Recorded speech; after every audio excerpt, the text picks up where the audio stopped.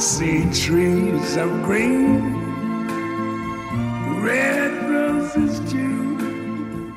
I see them bloom for me and you. And I think to myself, what a wonderful world. Virgin Valley Artists Association welcomes you to The Art Box, recorded in beautiful Virgin Valley, Nevada, and sponsored by the Virgin Valley Artists Association. Our association has something for everyone.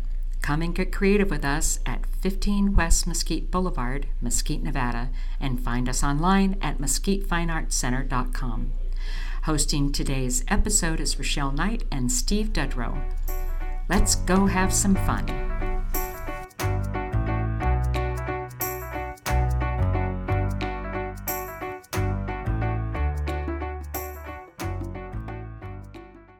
Hi, this is Steve from the Art Box. Today we are at Southern Utah University, sitting at a picnic table underneath the bell tower, and yeah, you'll know it's the bell tower, interviewing Matt Podolinsky and Ian Wright of the Utah Division of State History.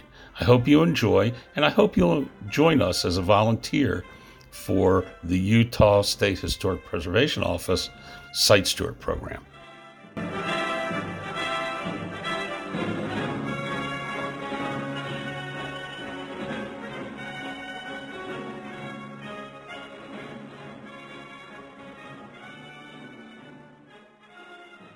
This is Steve with the Art Box, and I'm here at this is the Utah Cultural, UCCS is? Utah Cultural Site Stewardship Program. It's a mouthful. We like to make long words. It is. Did you say UCSS?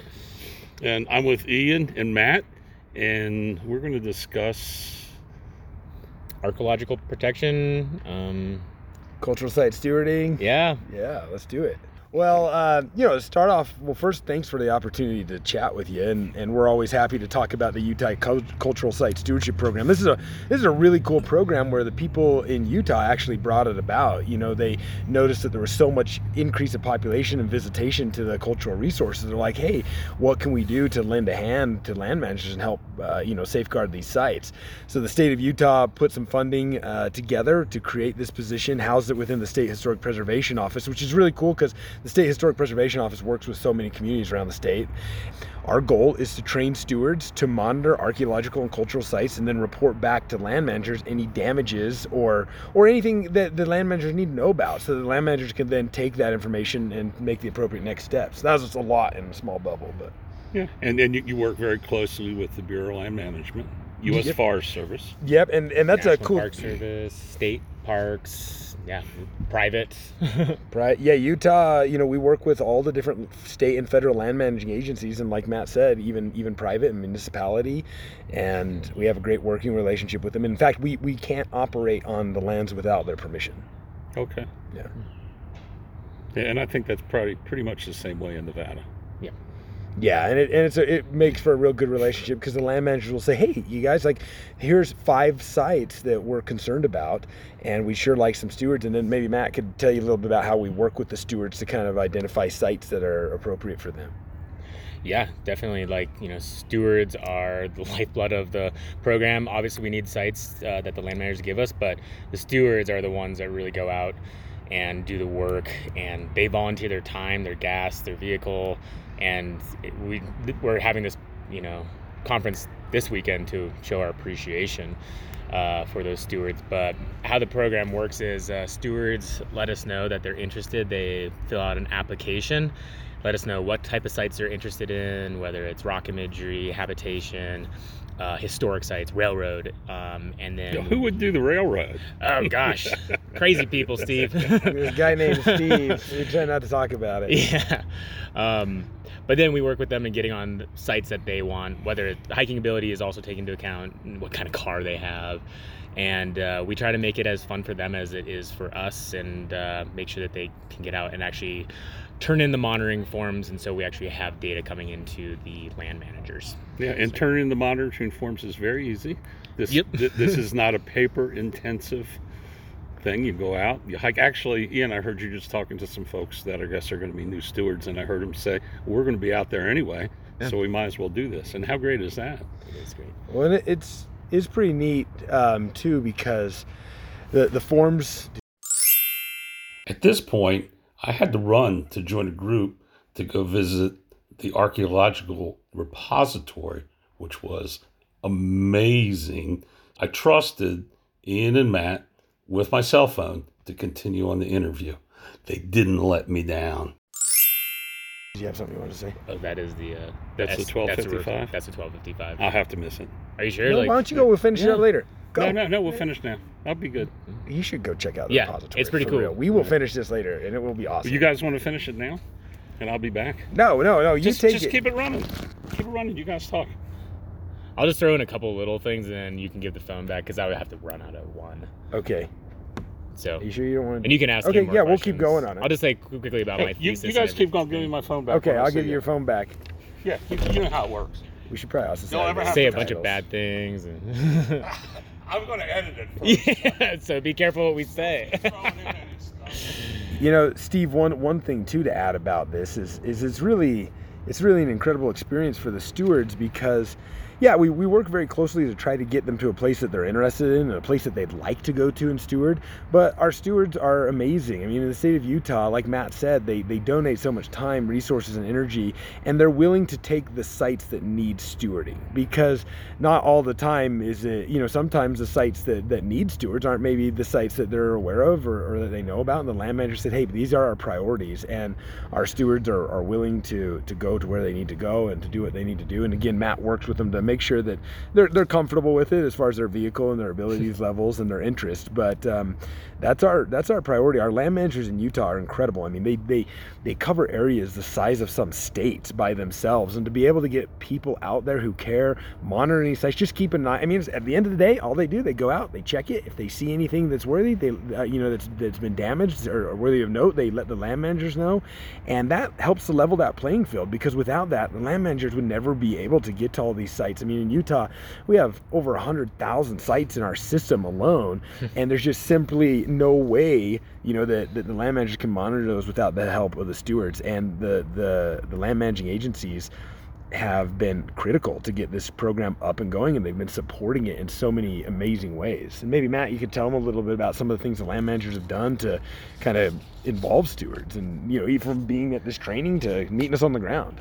Yeah, working with stewards, volunteers, land managers, it's been a tremendous journey, like taking this program and seeing it grow in about 2 years, where land managers are asking for stewards and volunteers to help restore historic structures, Forest Service cabins, maybe there's graffiti removal, site documentation.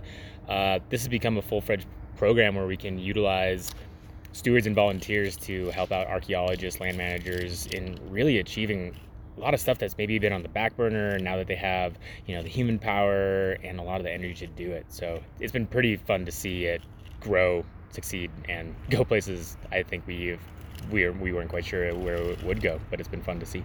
And it's a really fun time to be involved in it, because when we started the program, we worked with all the different land managers and a lot of different stakeholder groups and kind of ask, what do you want? What makes this what can we do to build this program and to make it most effective? But we're learning and we're growing every single day, and we don't claim to have all the best answers. I mean, as you know, there are so many different concepts of what stewardship means on the land and what stewarding is, and we're open to exploring that and adjusting. In fact, our manual, we made a manual, and now it's time to go redo that, and we're going to work on consultations with different groups and different descendant communities to make sure that that's being represented. And in Utah, we've got such an incredible makeup of a diversity of people, and it adds, because that's reflected in our program too. We have people that come from all different walks of life, people that have all different abilities, people that have all different interests, people that have all different descendant connections with different communities that are still living in Utah today. And that's one of our big things, is this program is, in addition to stewarding, it's an educational opportunity. It helps people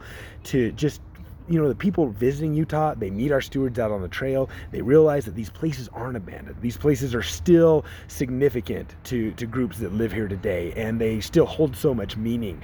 And that educational component is a big part of what we do. And our stewards are tremendous, not only stewards of their sites, but educational, what would you call them, ambassadors out there. Yeah.